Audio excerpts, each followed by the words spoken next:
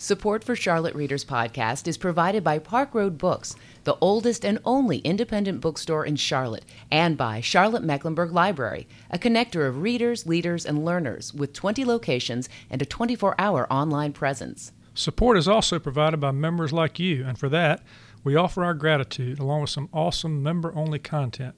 You can find out more about these member benefits at charlottereaderspodcast.com. Welcome to Charlotte Readers Podcast, where authors give voice to their written words. This is the show where we meet local and regional authors and sometimes even farther afield with the magic of remote podcasting, and we hear them read their work.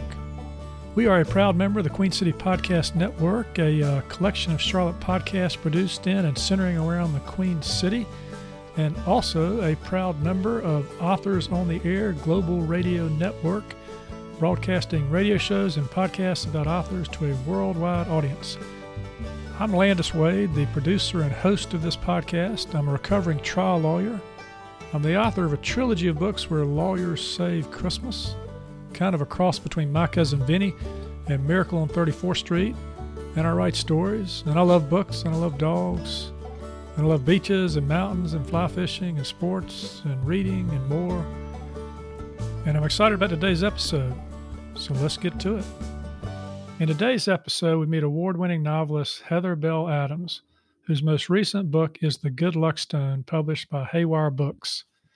Julie Cantrell, New York Times bestselling author of Perennial, calls The Good Luck Stone a plot-perfect page-turner. Adams has hit the sweet spot, mastering a literary tone with commercial pacing, a screen-worthy winner, and a book club bullseye. As the story moves between the verdant jungles of the war-torn Philippines and the glitter of modern-day Savannah, friendships new and old are tested.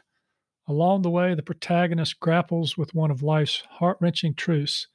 You can only outrun your secrets for so long. Heather starts the show with the reading at a good place, the beginning, where we meet the protagonist Audrey Thorpe, an elderly woman and matriarch of one of Savannah's finest families. Chapter 1. Wearing the brooch was a risk, but surely no one would recognize it. Audrey Thorpe lingered by the wall in the lobby of Savannah's Jepson Center for the Arts.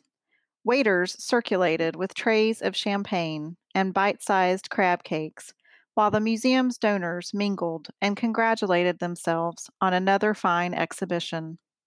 Audrey leaned against a linen-skirted table for support and returned a friend's wave across the crowd. At her age, the room's pale stone floor was almost as treacherous as an ice rink.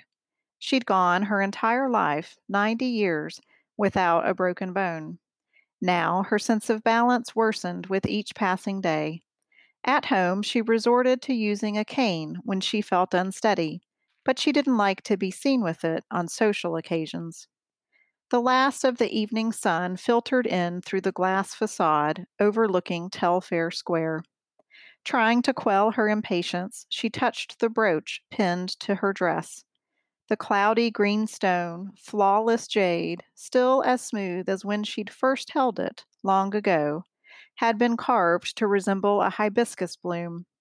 A tiny seed pearl glimmered from its center. As soon as her granddaughter approached, Audrey dropped her hand, which had begun to tremble. She didn't want Deanna to notice the brooch. This particular jewel hadn't seen the light of day since the war.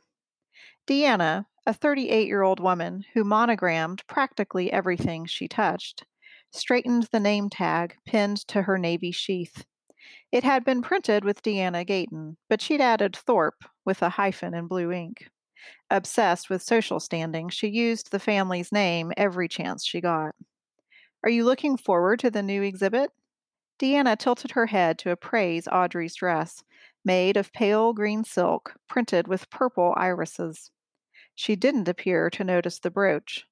Then again, when it came to the family jewelry, Deanna had always been most interested in her grandmother's diamond-encrusted watch, an anniversary gift from Audrey's late husband. Deanna repeated her question about the exhibit, louder, even though Audrey had heard her perfectly well the first time. Her granddaughter often spoke to her the same way she spoke to her 10-year-old son. Audrey nodded, As a member of the museum's board, she'd studied the oversized color photographs of ancient Filipino artifacts, a stem cup and footed jarlet discovered in Leta Leta Cave, a copper plate inscribed in Kavi, blue and white porcelain from Palawan, a death mask made of gold, burial jars from the late Neolithic period, some with traces of their original red paint. It was astonishing, really, what survived, hidden deep within the earth while battles raged. Hey, listeners, before we dive into the interview here, I'd like to thank you for taking some of your valuable time to listen to this episode today. We really appreciate it. I'd also like to let you know about a couple of benefits available to our listeners.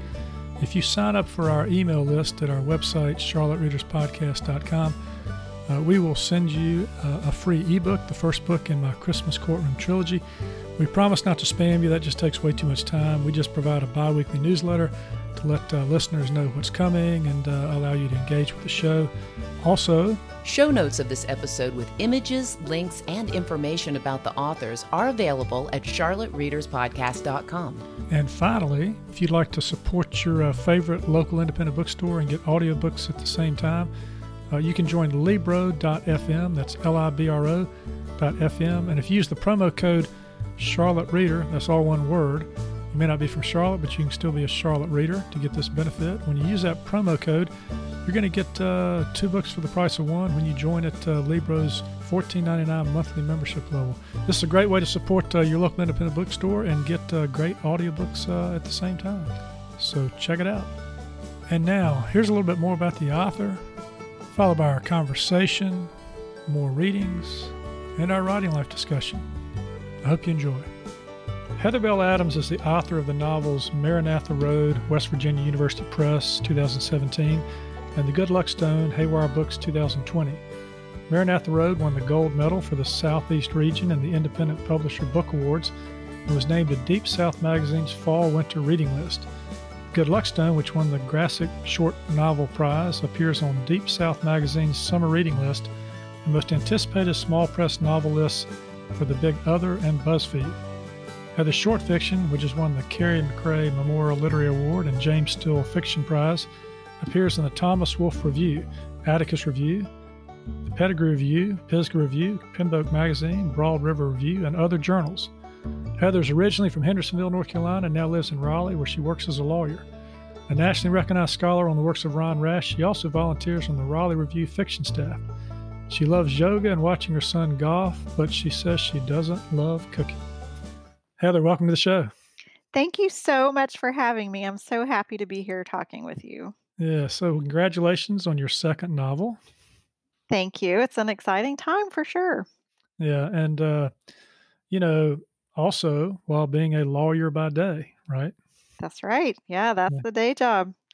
We kind of have a quota here on Charlotte Reader's Podcast. We can only have so many lawyers in a season. And so I think you got into our quota system here, but you really can't call yourself a recovering lawyer like I can because you're still active. You're more like a discovering lawyer because, you manage litigation, right?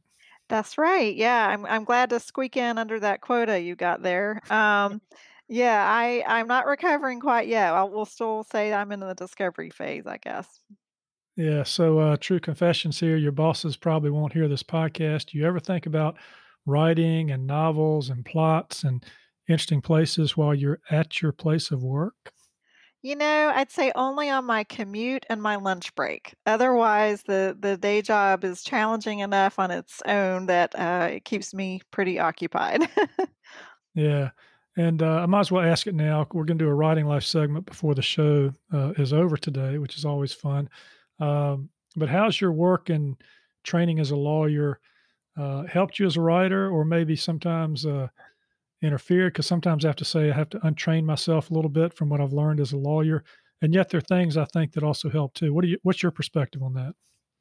I think you're right on both counts. I think that being trained as a lawyer helps in the sense of conveying a persuasive narrative. So, as you know from doing trial work, which I know you have done, part of litigation is crafting a story that is persuasive to the judge or the jury or whoever might be hearing it. So I think in that way it's helpful. On the other hand, as you know as well, in legal writing, we are often so constrained by the word count that I find myself, even when I'm writing fiction, I tend to draft on the short side. And I think that that desire to be succinct comes from legal writing, where you only have so many words to get your point across.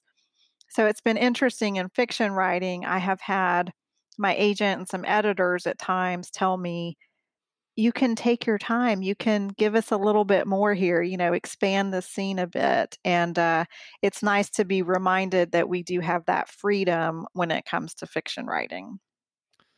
Yeah, that's so true. I was thinking about that in writing my couple of books, and I would get feedback from the editor.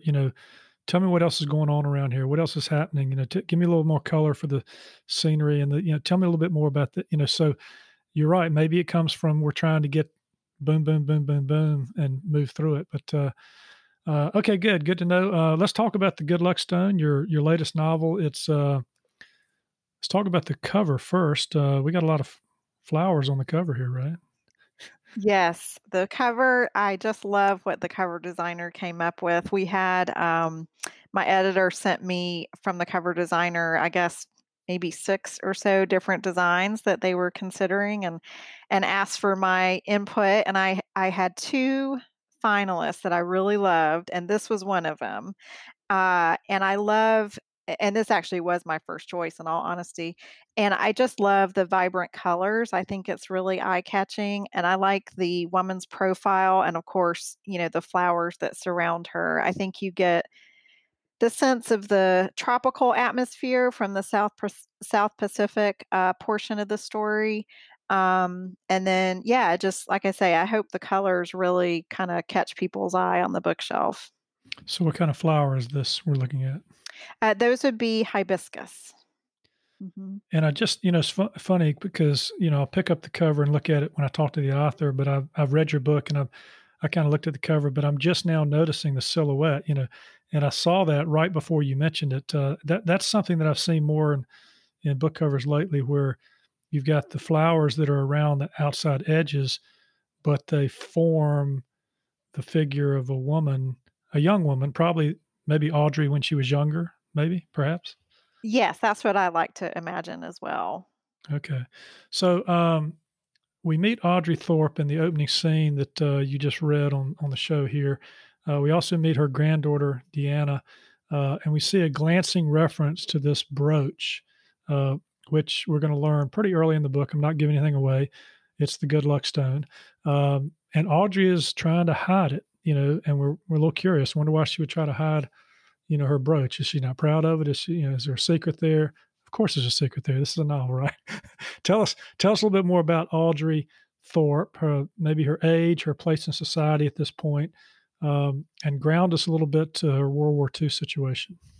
Sure. Yeah. So Audrey Thorpe, when we meet her, is 90 years old. It's 2010 when the present day storyline of the book is set in 2010. And she's 90 years old. She is what I call a society lady in Savannah, Georgia. She is wealthy. She lives in a gorgeous mansion on Palm Tree Line, Victory Drive. She still lives there by herself. She's trying to retain her independence. She is on all the right committees and all the right boards around town. Her family has given a lot of money around Savannah. And yet she has this secret. She has never really told her friends or her family about the time she spent as a nurse in World War II. And this brooch that she takes out and wears when we first meet her dates back to that time in World War II. And we come to find out fairly soon in the World War II storyline how she got that brooch, what it meant to her, how she and her friends understood the jade stone to potentially convey good luck, to the wearer and protect the wearer. And so, she has pulled it out at the start of chapter 1 and has decided to wear it because the exhibit she's going to visit at the museum contains Filipino artifacts. And she got that brooch when she was in the Philippines so many years ago. Okay, so that's good. You kind of gave us the two perspectives, Savannah and the South Pacific. And that's kind of the structure of the book. Let's talk about that structure a second. You do a good job. I really enjoyed when I was reading it. You're moving from one time period to another, but you're keeping us interested enough in both stories as you go. So, was that something you did from the very beginning, or did you write these sort of parallel stories and then go back and figure out, okay, when am I going to cliffhang this one and when am I going to cliffhang that one? That's a great question. And I would say, in some ways, yes to all of the above. So I did flip back and forth as I was drafting when I felt like, for lack of a better way of putting it, drafting a present day storyline. I would do that, if that was on my mind that day. Or if I had been knee deep in research and I really wanted to talk about the World War II story, I might, dip into that. So I dipped back and forth between the 2010 storyline and the World War II. What I also did, though, is tried in some ways, after I got a little ways into the draft, to map out on index cards how the stories overlaid with one another so that we had hopefully exciting and interesting moments. And as you say, cliffhangers a bit for each storyline. So we might be left with a little bit of a cliffhanger in the World War II part, and then we'll go back to 2010 and then have a little bit of a question mark at the end of that chapter and then pick back up. So I tried to do it that way. Yeah, and we're going to meet Deanna and another character or two before we're done today with some of the readings, but she appears briefly in the opening scene. She's the granddaughter of Audrey Thorpe. She's kind of trying to look after her grandmother a little bit. Her grandmother's very fiercely independent. Of course, given what she went through in World War II, which plays out in the book, it's understandable. But just sort of, they got this tug, don't they, going on between I can take care of myself versus we got to get you some help. That's right. And I worked really hard on making both of their positions credible and sympathetic. That was something I changed in the editing process. I worked with Julie Cantrell. You mentioned her novel Perennials. I worked with Julie in an editorial capacity at one phase of drafting. And she said, we can have Deanna be somewhat of an antagonist, but she still certainly needs to seem believable and not a cardboard villain. So I worked on, putting myself in a position of a granddaughter who Deanna has her faults, certainly, but also she has some legitimate concerns about her grandmother's ability to take care of herself. So we might disagree with her approach and her sort of strident, personality. And certainly we're seeing Deanna through Audrey's perspective. And we know that Audrey very much wants to retain her independence and pushes back against what her granddaughter's trying to do. But I did try to, as I say, keep them both as believable, fleshed out characters. Yeah, and you could have set the United States portion of this pretty much anywhere you wanted. You chose Savannah. Why Savannah? Well, my family has vacationed in Savannah for many years, and my mother-in-law actually lives there now in the historic district. And I have always loved going to Savannah and just thinking about what kind of stories might be in a town like that when you consider the history, the beautiful scenery, even the vegetation, the Spanish moss everywhere. I mean, it just, to me, has always felt like the kind of place where there are secrets and there are stories just around every corner. So I got the idea for this story for the Good Luck Stone originally when I would be down in Savannah and looking at these elegant antebellum mansions and thinking, first of all, who lives there, right? Who lives in these places? And then what if there was someone who lived in one of these mansions, appeared to have on paper this perfect life, but she had a secret that she was hiding from everyone in her life? Yeah, because this character, she's a philanthropist. She's well known in town. She could walk in any restaurant, people would know who she is. She's just a very matriarchal, pretty much for the city kind of person. Um, and so you pick the South Pacific, and we've got a read that's coming up here that's going to give us a flavor for, what it was a little bit about how the characters met in the South Pacific. Um, but you told me a little bit about how you got interested in this story. Let's flesh that out just a little bit. The nurses in World War II, Philippines, South Pacific. How'd you come across that, and how did it get your, novelist brain working? Sure. Well, I knew I wanted to do a World War II storyline, and I feel like there are so many wonderful World War II stories that are set in Europe. And I didn't necessarily have the interest in adding to that or trying to compete with those stories, which are really tremendous in their own right. I thought it would be interesting to try something different and have a World War II story set in the South Pacific. So I did a lot of research in terms of what all was going on in various countries in the South Pacific during World War II, certainly Pearl Harbor, but all sorts of other historical events that were occurring. And I kept a lot of notes, and I had a lot of different possibilities for what I wanted that World War II storyline to look like. At one point, I read about the Army and Navy nurses who were on Corregidor, an island in the Philippines, and they were taken prisoner by the Japanese, 77 of them, I believe. And immediately prior to their capture, a smaller group of nurses uh, was rescued. They were able to leave the island, some by plane, some by submarine. And I thought, well, what if you had this group of friends? They had bonded during the war, been through all sorts of hardship together, thought really that they would be together for the duration of the war. And what if some of them, part of their group was rescued and got to leave and return to freedom?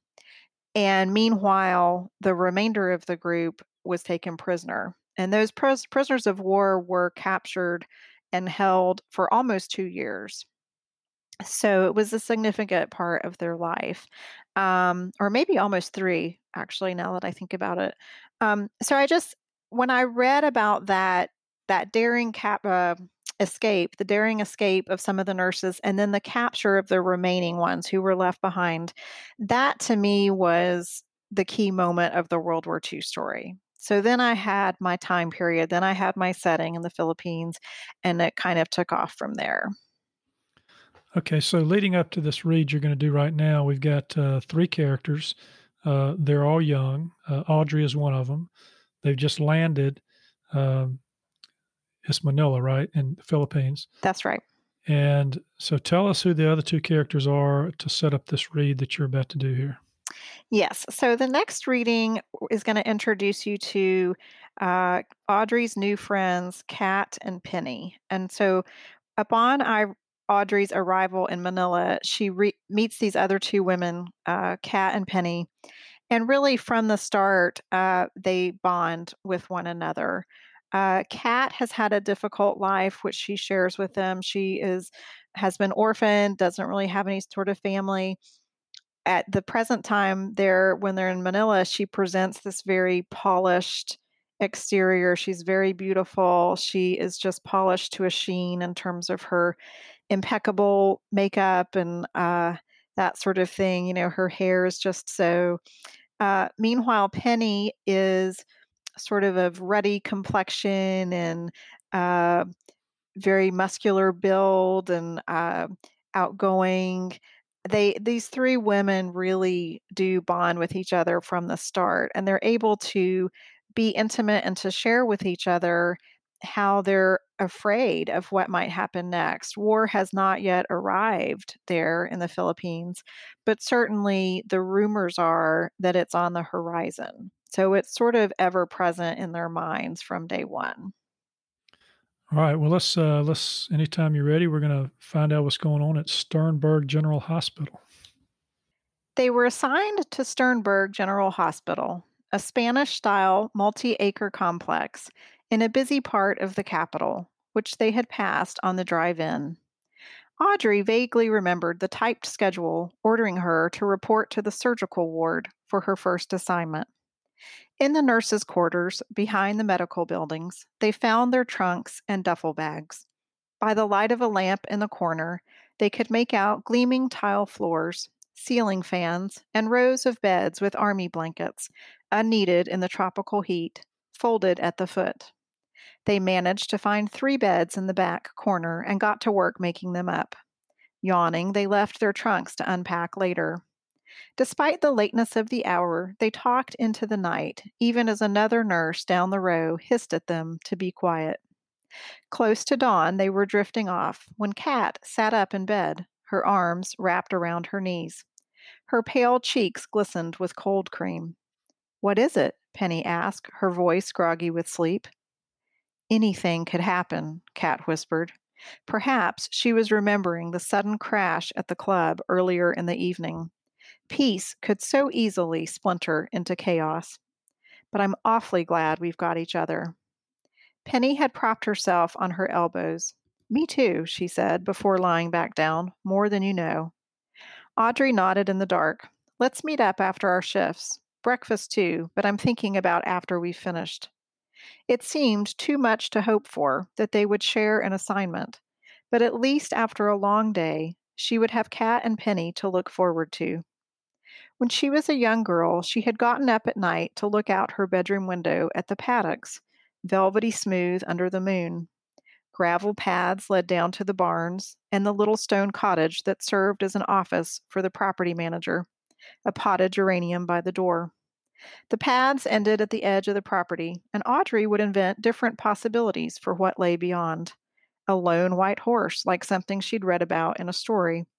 A shimmering pond, visible only by her. A carpet of golden leaves that never turn brown or brittle. Being here on the other side of the world seemed just as fanciful a destination, a far-fetched and surreal sort of dream. Back home, she would climb back into her 4-poster bed, the sheets smelling of the lavender spray the housemaid Eugenia used when she pressed them. Now, Audrey looked first at Penny, snoring lightly, her arm flung across her forehead, and at Kat, who'd pulled her knees into a fetal position. No matter what happened, the 3 of them were in it together. She tried to memorize their faces before she let her eyes close. She didn't know it then, but their trio would be tested in ways they never imagined. In less than a year's time, one of them would be gone, one left behind, and one dead. Early in the book, that's good. It's we're only on page 16, and we know that some bad things are going to happen, in the book, but some good things too. And one of the things I think to help, and it comes out a little bit in here when you talk about her being back at home in the sheets that smell of lavender and the housemaid Eugenia. Audrey came from a family of means, and she's meeting up with women who didn't come from the same background that she is. So she's being thrown into this war environment. She's very young. Her parents don't even really appreciate what she's doing, do they?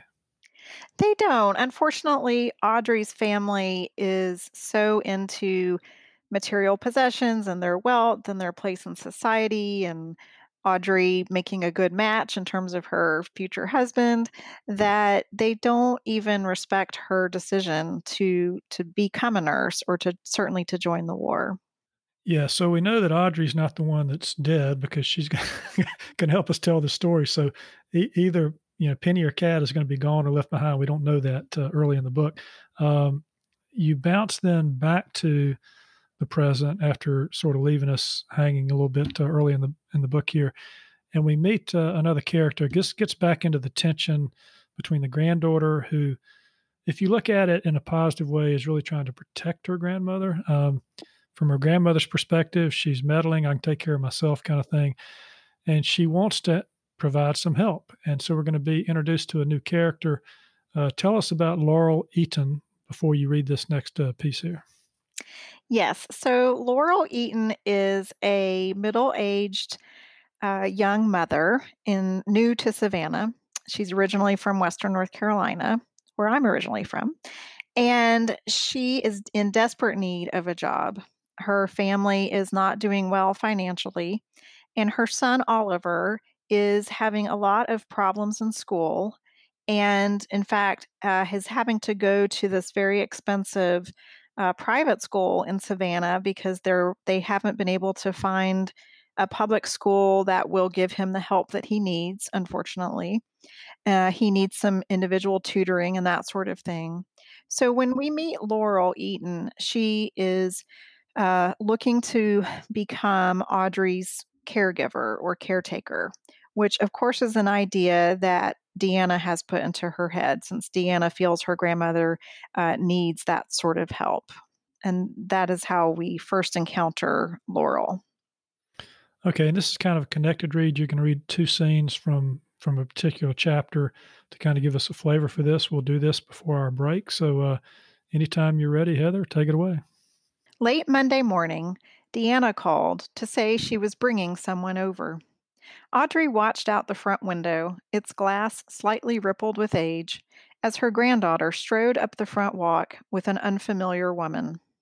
Although she looked to be around Deanna's age, this woman appeared less polished than Deanna's friends, wobbly in her sandals, the full skirt of her sundress a bit rumpled.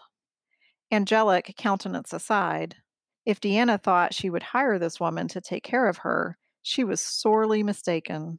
Audrey planned to send them politely on their way with nothing more than a glass of tea and a cheese straw.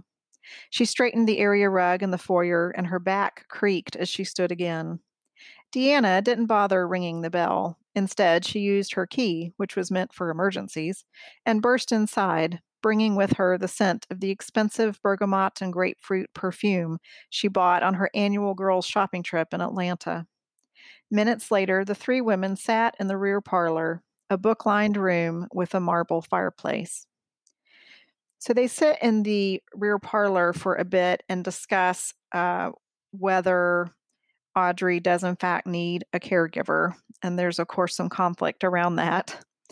To sort of improve the mood of the situation, Audrey and Laurel Eaton end up going out to the back porch where they sit and look over Audrey's garden in the back courtyard.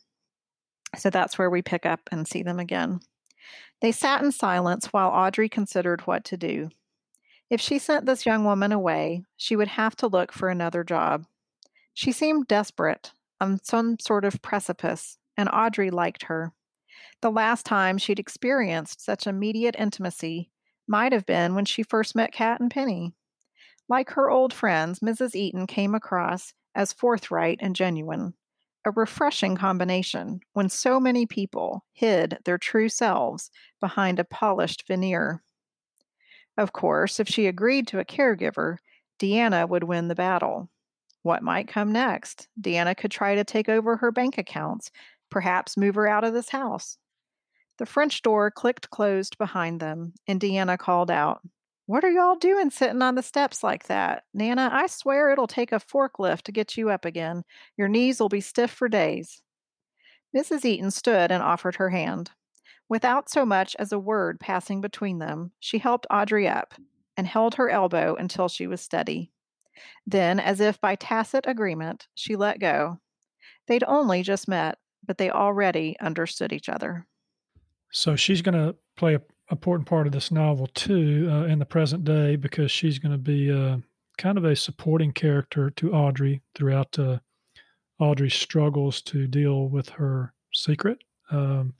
So, listeners, we're going to have a little break, but when we come back, we're going to find out what launches Audrey to try to figure out how to come to terms with the secret that she's kept all these years. We're going to do the Writing Life segment. We've also got a final read, so we'll be back in just a second. Stay with us. Thanks.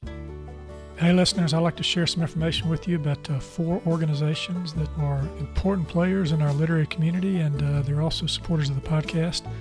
Spark Publications, Charlotte Lit, Charlotte Writers Club, and North Carolina Writers Network. Spark Publications is one of our early supporters, and they have been sending me some wonderful authors with some well-designed books. They are an award-winning independent publishing firm that helps authors bring their work to life. They work strategically with their authors to help them complete their manuscripts, design their covers and books for marketability, register their ISBNs and Library of Congress numbers, proofread, manage the print options, market, and much more. To find out more about how you can publish a nonfiction or art book with the support of an experienced team, check out sparkpublications.com. Charlotte Lit, otherwise known as Charlotte Center for Literary Arts, is an organization in which I'm a member. It's a nonprofit arts center whose mission is to celebrate the literary arts by educating and engaging writers and readers through classes, conversations, and community. I've really enjoyed participating in those classes. They see themselves, and I do too, as a valued and vital part of the Charlotte arts community, and they've become a premier creative writing center for the region. You can find out more about them and how to participate at charlottelit.org. For 98 years, the Charlotte Writers Club has continued to offer a supportive writing environment in the greater Charlotte community. I was a board member of that organization for a few years recently. Really enjoyed participating that way, and also in their regular meetings, their contests, and their community organizations. They offer a monthly newsletter, monthly meetings, and speakers. Yeah, I was speaker chairman too. They do critique groups, open mics, and they offer writing workshops and writing contests. You can find out more about Charlotte Writers Club at charlottewritersclub.org. I'm also a member of the North Carolina Writers Network. They offer 6 annual competitions, 3 annual conferences, and I think I've attended all 3 of those, many online classes, and critiquing and editing services for their members. They serve over 1,400 members in North Carolina and beyond, in all genres and all levels of experience, with all manner of publishing credits. To find out more about the North Carolina Writers Network, check out ncwriters.org. As a writer and a reader, I have benefited from participating in all 3 of these writing organizations, Charlotte Writers Club, Charlotte Lit, and North Carolina Writers Network. It's been a great experience for me. I've also enjoyed collaborating with Spark Publications, meeting and interviewing their authors and looking at their fine work. If you'd like to check out what each of these supporters has to offer, go to our show notes, scroll to the bottom, and you'll find information about each one, links, and also a promo code. Hey listeners, welcome back to Charlotte Readers Podcast. I'm here with Heather Bell Adams. She's the author of The Good Luck Stone, a novel that we're featuring today on the podcast. It's her second novel, and in this one, as you know from our conversation, we've got a character, Audrey Thorpe, who's got a secret. She's modern-day Savannah, but in World War II, she was a nurse and got caught up in this group of nurses that, where the enemy was closing in, and MacArthur left them and went off somewhere else, and they got captured and so forth. But so she's got this secret, and we're part of the book in the present day. Heather, maybe you can pick it up and set up this read just a little bit. There's a letter, I guess, that comes in, and you're going to read about that, but sort of ground us in where we are in the novel at this point. Sure. So Audrey has now hired Laurel Eaton as her caregiver, sort of against her own wishes, but to kind of placate her granddaughter. And also she felt this kinship, as we heard in our last reading, with Laurel, and knows that Laurel was desperate for a job, so she wanted to help her out. So Laurel and Audrey have now been working together, if you will. Laurel comes over to Audrey's house every day and helps her with those sort of tasks and errands around the house, drives her around town to doctor's appointments, the grocery store, that sort of thing. Although Audrey can still drive herself, Laurel tries to help her out. One day, Laurel brings her son Oliver to Audrey's house. It's Labor Day, so he doesn't have school. And they begin talking about Audrey's time in World War II. It arises because Oliver's working on a school project. And Audrey says, sort of without thinking, just because it's been on her mind, well, you could write about World War II in the South Pacific. Audrey has, ever since that first chapter where she wore the brooch to the museum exhibit, she's been thinking about her time in the Philippines. And as Laurel and Oliver are at her house, they're going through Audrey's mail, and Audrey receives a couple of letters that she's quite curious about. They accompany a newspaper picture of her wearing the brooch at the museum exhibit. And so this reading picks up. Audrey has waited until Laurel and Oliver have left the house, and then she, of course, wants to read those letters and find out what they say. All right, I know what happened, but I'm on the edge of my seat, so let's get to it. As soon as Laurel and Oliver left the house, Audrey had snatched the letters from her pocket and read them 3, maybe 4 times by the light of a lamp. When she finished, she leaned against the table, her mind reeling. She listened to the sounds of the house in the sunny afternoon.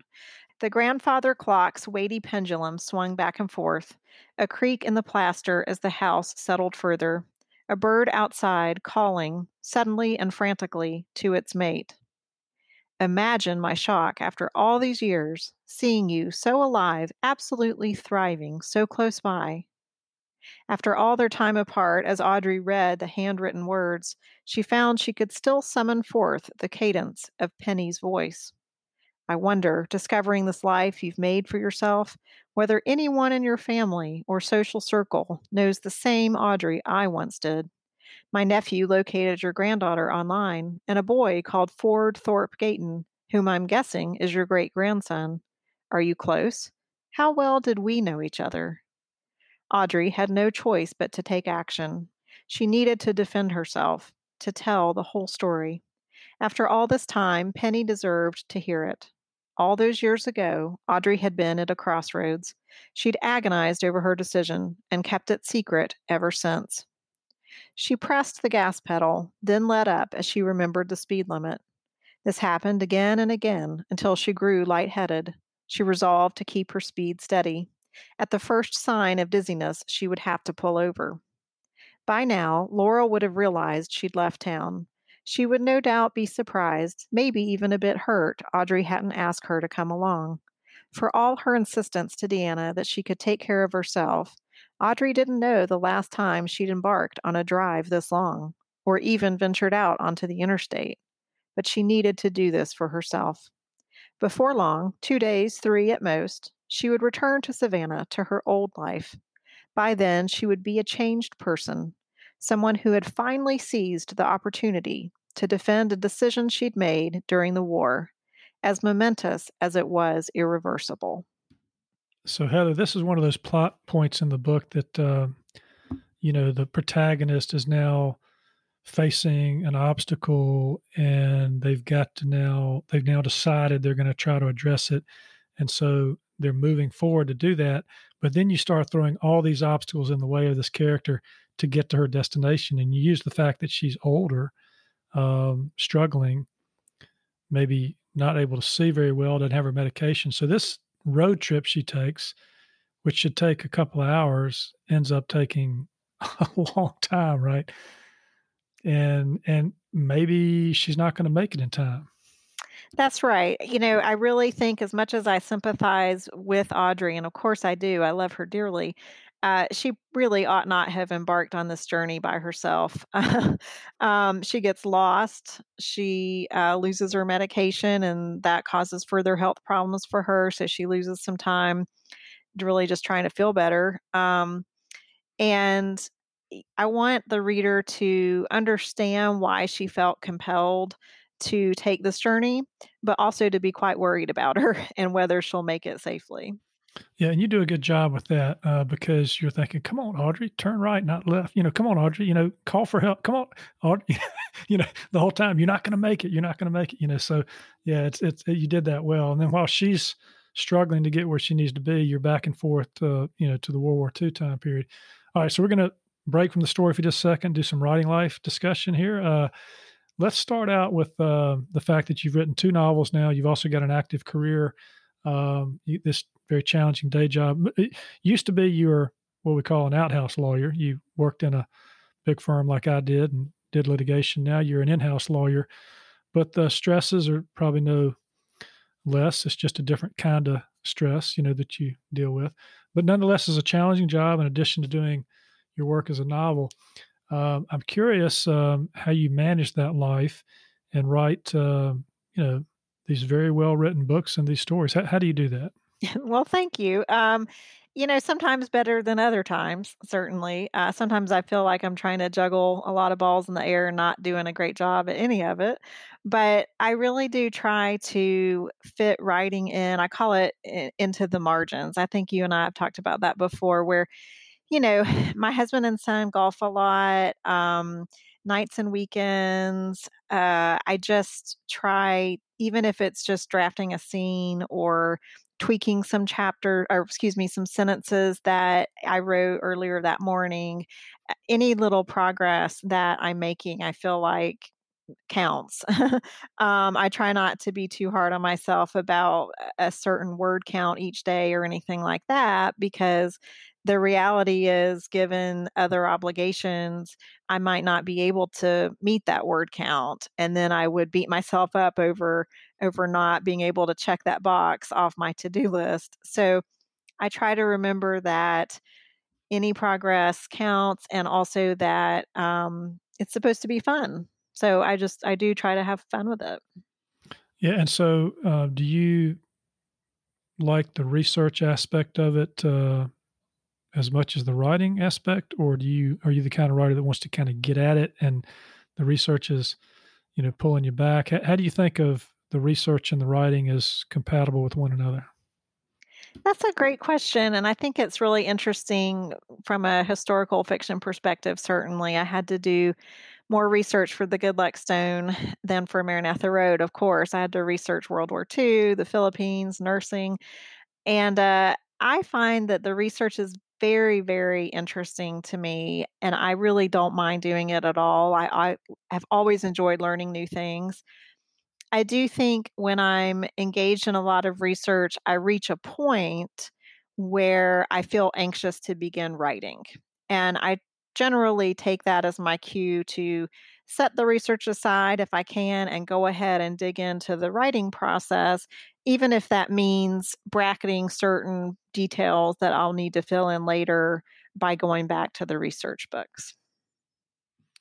Yeah, and do you have any particular tools that you use? You being a lawyer and having all these different kind of programs that you use for different things to manage litigation. Are you kind of a widget person? Do you use like Scrivener? Do you use what do you use, Heather, when you to Well, compartmentalize and keep up with your research and your writing and everything? yeah, well, I know there are a lot of really great programs out there. I hear a lot of good things about Scrivener and other programs. Um, I'm laughing just because you have, as I said, had the patience of a saint with me today as we've experienced some technical difficulties. So it may not surprise you to learn that I'm not super into a lot of the complicated software programs and that sort of thing. Um, I do. I draft in Word, and then I'm a big fan of Post-it notes and those little colored flags, and I have little systems where I might be marking setting details, say with purple colored flags, and military strategy with green colored flags and that sort of thing, just to make it a little bit easier to go back and find those little details that I need to fill in. I also really enjoy taking notes as I read and do research, and also as I'm drafting and thoughts come to me, I carry around a little, just a cheap little spiral notebook, and I put a lot of notes in there as well. And I learn by writing notes sometimes too. It helps me to absorb what I have read. And then, as I say, I draft and I put brackets around parts that I know I'll need to either confirm with the research or that I haven't researched yet and will need to go back and research. So then I try to just keep going and then go back in and fill in those bracket parts later. Well, in your defense, the technical things today aren't your fault. The internet gods were messing with us today and trying to get this thing to work remotely since we can't be in the same. We kind of joked you could have driven to Charlotte, we could have gone to the studio, and you'd have gotten back by the time we got some of these things resolved. But that's remote podcasting during the time of COVID. All right, let me ask you this question: you got two novels. A lot of times after the first novel, which you had success with, there's pressure. There's pressure to write another novel quickly. You've had this success. You're being asked to speak at conferences. Okay, Heather, where's your next book? Did you feel any pressure, or you're young? I mean, you're a young writer, right? I mean, you've got your family. You're young. You're young in your career. Did you feel the pressure, or did you just kind of say, "I'm going to take it at my own pace"? Well, I was always gratified, I guess, when people ask me if I was working on something new, just because that made me feel like they might want to read it. So that's a good thing. And I truly was already working on the new project. When Maranatha Road came out, I was already sort of knee deep into the Good Luck Stone. And I think that always helps mentally as you're waiting for copy edits on one project, you're able to spend your time drafting the new project and that sort of thing. So I do always try to have a project going so that whether I'm waiting on feedback from my agent or, there's a lot of waiting in the writing process. And for me, the best way of dealing with that is to be working on something new, whether it's a novel or a short story. I also take breaks sometimes from novel writing to write some short stories, if that's what I'm feeling at the time.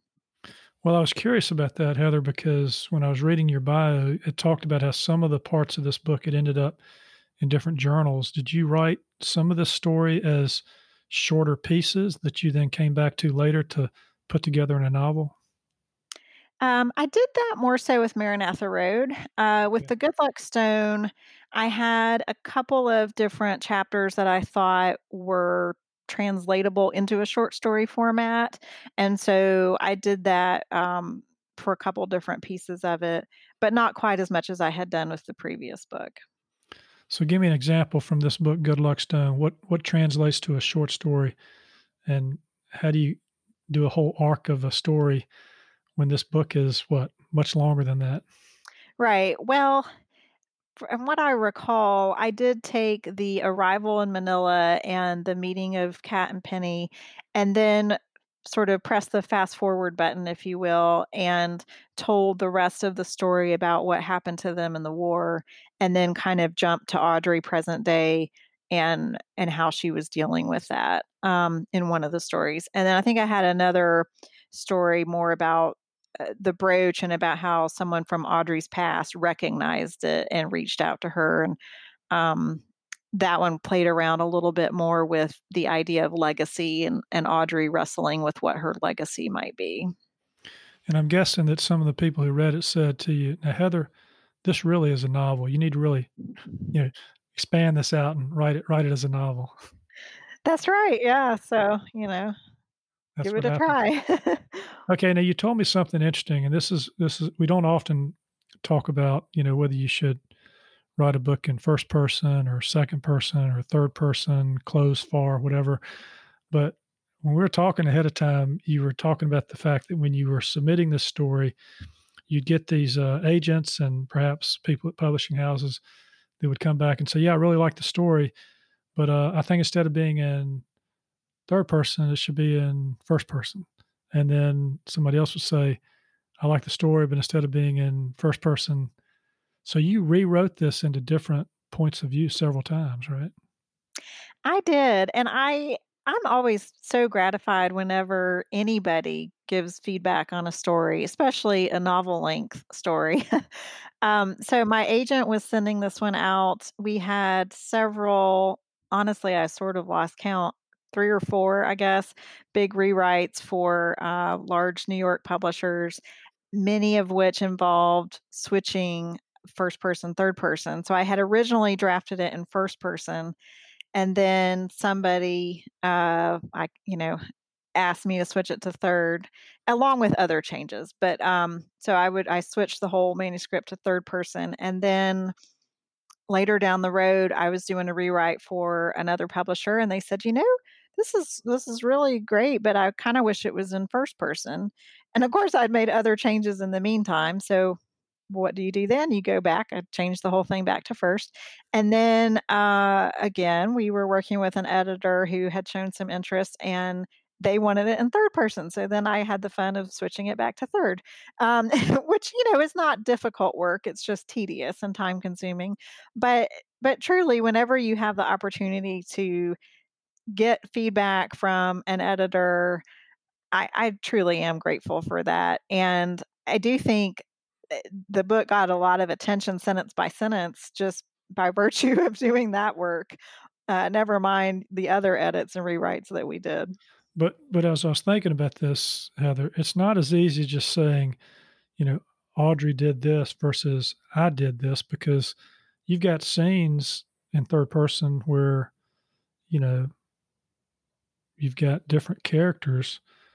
Did you then just title the head of that particular chapter and the name of the person whose voice you're going to be in and switch it to a first person? And otherwise, the only person could have seen what was going on would be Audrey, right?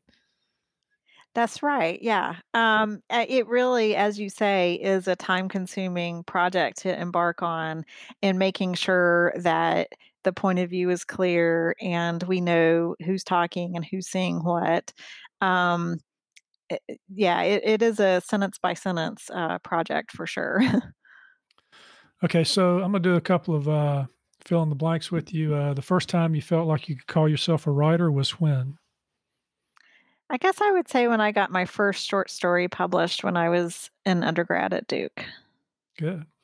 One of your most memorable events as a writer was? Meeting Ron Rash. Oh, how'd that go? He's so nice and lovely. I was just sort of dumbfounded at the opportunity to meet him and chat with him, and he was just very gracious, of course. And then you became a sort of a research groupie about him or something? Yeah. Well, that English major never dies, right? I love reading and writing and talking about what I'm reading and sort of getting in there and analyzing how these amazing writers like Ron Rash do what they do. So, the best money you ever spent as a writer was to purchase what?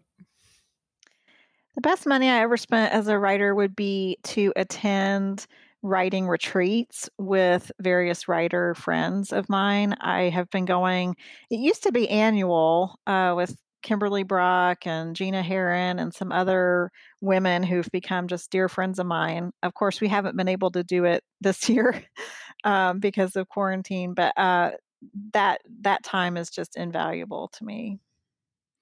Now, if you could add some superhero powers to your writing skills to make things a little bit easier on you, what would you choose? Well, besides being better at technology. Yeah, right? There you go. Exactly. Okay. I think that I would really like to be better at hitting the sweet spot in terms of making sure that what's in my head comes out on the page. And what I mean by that is character motivation, especially, or the physicality of a scene. Sometimes we can be so deep into our work that I, at least, forget to remind the reader, okay, we're still on the ship, right? Or, we're sitting on the couch in the living room, that sort of physical detail. And then again, being able to read the work from the position of a reader who's just picking it up for the first time, it would just be so helpful because as writers, we're so in our head about it already. And it's hard to know sometimes what's coming out on the page versus what's just in our mind. So if we're looking for your muse, Heather, where do we go to find it? I mean, do you have a particular space that you like to write in the most, that the ideas come to you, or do they just come to you through everyday life? A lot of times when I'm stuck, I will take my little dog for a walk. I have a little Yorkie and named Blue. And I really find that sometimes just getting out and walking the dog, getting some fresh air, and not necessarily thinking directly about the problem that I'm experiencing, but just trying not to think about anything specific.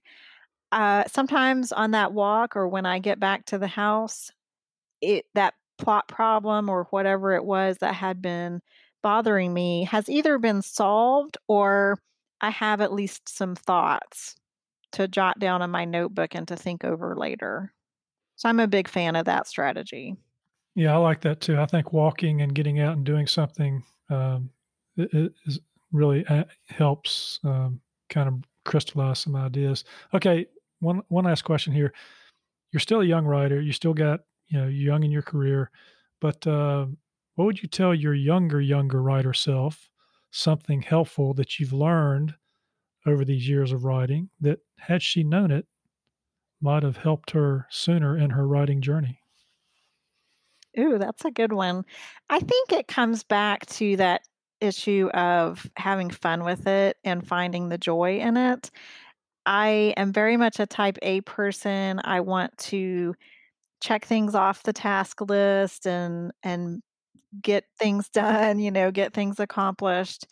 And sometimes that can rob the joy from writing. If I look at it as another job or another task to be checked off the list. And so I have gotten myself into that mess before, and it can be somewhat miserable, honestly, right? If we're taking an already stressful life and purposefully on ourselves, putting more stress on ourselves. So I think it's good to remind myself, and I would like to go back and remind my younger self to step back a little bit, simmer down a little bit, and just have fun with it and remember the joy that brought you to the project in the first place. Yeah, I'm so glad you said that. I like to think about that too as I'm doing all these different things, podcasting, whatever, thinking about writing something next, and I'm into it. I start to set these artificial deadlines, and it's kind of a thing we have as lawyers. We've got these long lists. We got to accomplish these things. Let's check them off, check them off, check them off. And perfectionism is another barrier, right, to Yes. being a successful writer, because nothing's perfect, right? It doesn't have to be perfect. Absolutely. Yeah. All right. Well, this is great. I appreciate that. It's clear to me that you love writing. Ask people why they write, and I'm assuming that's your answer. You just love the experience. I do. I love reading and writing. Whenever I read a really good story, it inspires me to try and write a good story myself. So they kind of feed off each other for me. Well, it is a good story. I very much enjoyed reading it. Took it to my cabin, read it quickly in a day, and we're now to a last scene here. We're back in the World War II time period. This scene is just to give, I think, the listeners a little flavor for what the nurses went through in sort of that horrible time. They were on the run, right? Manila was falling. They're having to push back, and they end up in the jungle. Anything else you want to say about that to set it up? I think that's a great setup. Yeah, they have fled Manila and are in Bataan now, and things are really worsening by the day, I would say. The first patients arrived 2 days later, and a steady stream followed over the coming weeks. After mobile units near the combat zone performed triage, the hospitals provided follow-up specialized procedures. Their patients needed wounds sutured, broken bones set, limbs amputated, perforated organs repaired. Audrey began to worry about Kat. The unrelenting sun had turned Penny's and Audrey's skin the same toasty brown as the shell of a peely nut. But Kat, with her ivory complexion, reddened, blistered, and reddened again. She refused to bathe in the Real River with the rest of them. During the night, she woke constantly, squirming and sometimes crying at the lizards darting across her chest. She became convinced that the harmless lime green whip snake coiled beside her cot, which kept reappearing despite Penny poking it with a stick, was a sign of bad luck. She started sleeping later and later. Every day she was harder to rouse than the last. At sunrise, Audrey and Penny took turns at her bedside. Brushing away the ever-present ants, they tapped Kat's shoulder and poked her arm until she blinked her eyes open, disoriented and groggy. Without voicing her concern aloud, Audrey began to watch her for malaria's telltale symptoms: chills, fever, and weakness. Between the damp and the mud, Baton provided an ideal breeding ground for mosquitoes, and the burlap netting draped across their sleeping quarters offered meager protection. Protocol mandated regular doses of anti-malarial medicine, usually atabrine, but they were starting to run out. Already, Audrey had seen a strapping young soldier become bedridden with malaria in a matter of hours. A new shipment of medicine would help, but supplies were slow in coming, especially once the land routes were closed. Plans called for 40,000 men to participate in the siege of Bataan, but the number soon doubled. With each passing day, stores of food and medicine dwindled, while the number of patients increased. The Sea Kiang, carrying much-needed flour and petroleum, was bombed and sunk before supplies could be unloaded. "It's Europe first, that's what they're saying," a young soldier told Audrey one afternoon. She assessed his abdominal wound, which the triage unit had sprinkled with sulfa powder. Since he'd come in, he'd been complaining about being left to rot in the jungle. His tag read Delfino, Anthony. MacArthur's moved his headquarters to Corregidor. Anthony gripped his hands into fists. Audrey wasn't sure if he was more upset by the pain or their situation. She'd heard the same thing, that Manila had been abandoned and a new command center established on Corregidor, the fortified island at the mouth of the bay. "They're saying he'll go to Australia, at least his wife and son. But we're stuck here. All the rumors about reinforcements." He shook his head. "I don't see any coming. Do you?" All right, Heather. So we got drama, intrigue, and a lot of conflict in the World War II time period, and we got it in the present day as well. Listeners, we're going to have information in the show notes with the book cover, images, links, more information about Heather. So check that out. Heather, thanks so much for being a part of Charlotte Readers Podcast. Thank you so much for having me. I've had the best time talking with you. Well, that's it for today. Another fine author giving voice to their written words. Next Tuesday, we'll have another in-depth episode with readings and conversations about the written word and the writing life of a local or regional author. But before then, be on the lookout for another Under the Covers episode where we do much the same thing we do here, but quicker, and sometimes away from the studio. Because there are just too many good authors. And not enough time. If you like what we're doing, please consider leaving a short written review on Apple Podcasts or the podcast platform of your choice. Because when you do, our authors' voices travel much farther and wider in podcast land. And if you're inclined to help us help authors give voice to the written words, and you'd like some member-only content cultivated by our authors and me as our thanks, please consider becoming a member supporter. You can find out how to become a member supporter and more about today's show and all previous episodes at charlottereaderspodcast.com. And you can keep up with news about the show by joining our email list and engaging with us on social media. We promise not to spam you because, well, that takes too much time. And if you do join our email list, we'll give you a free ebook written by me. Thank you for listening. We really appreciate it. Until next week, I'm Landis Wade for Charlotte Readers Podcast. Charlotte Readers Podcast is a member of the Queen City Podcast Network, powered by OrthoCarolina. Now offering video visits so you can take control of your orthopedic care from the comfort of your home. Schedule online at orthocarolina.com. OrthoCarolina, you improved.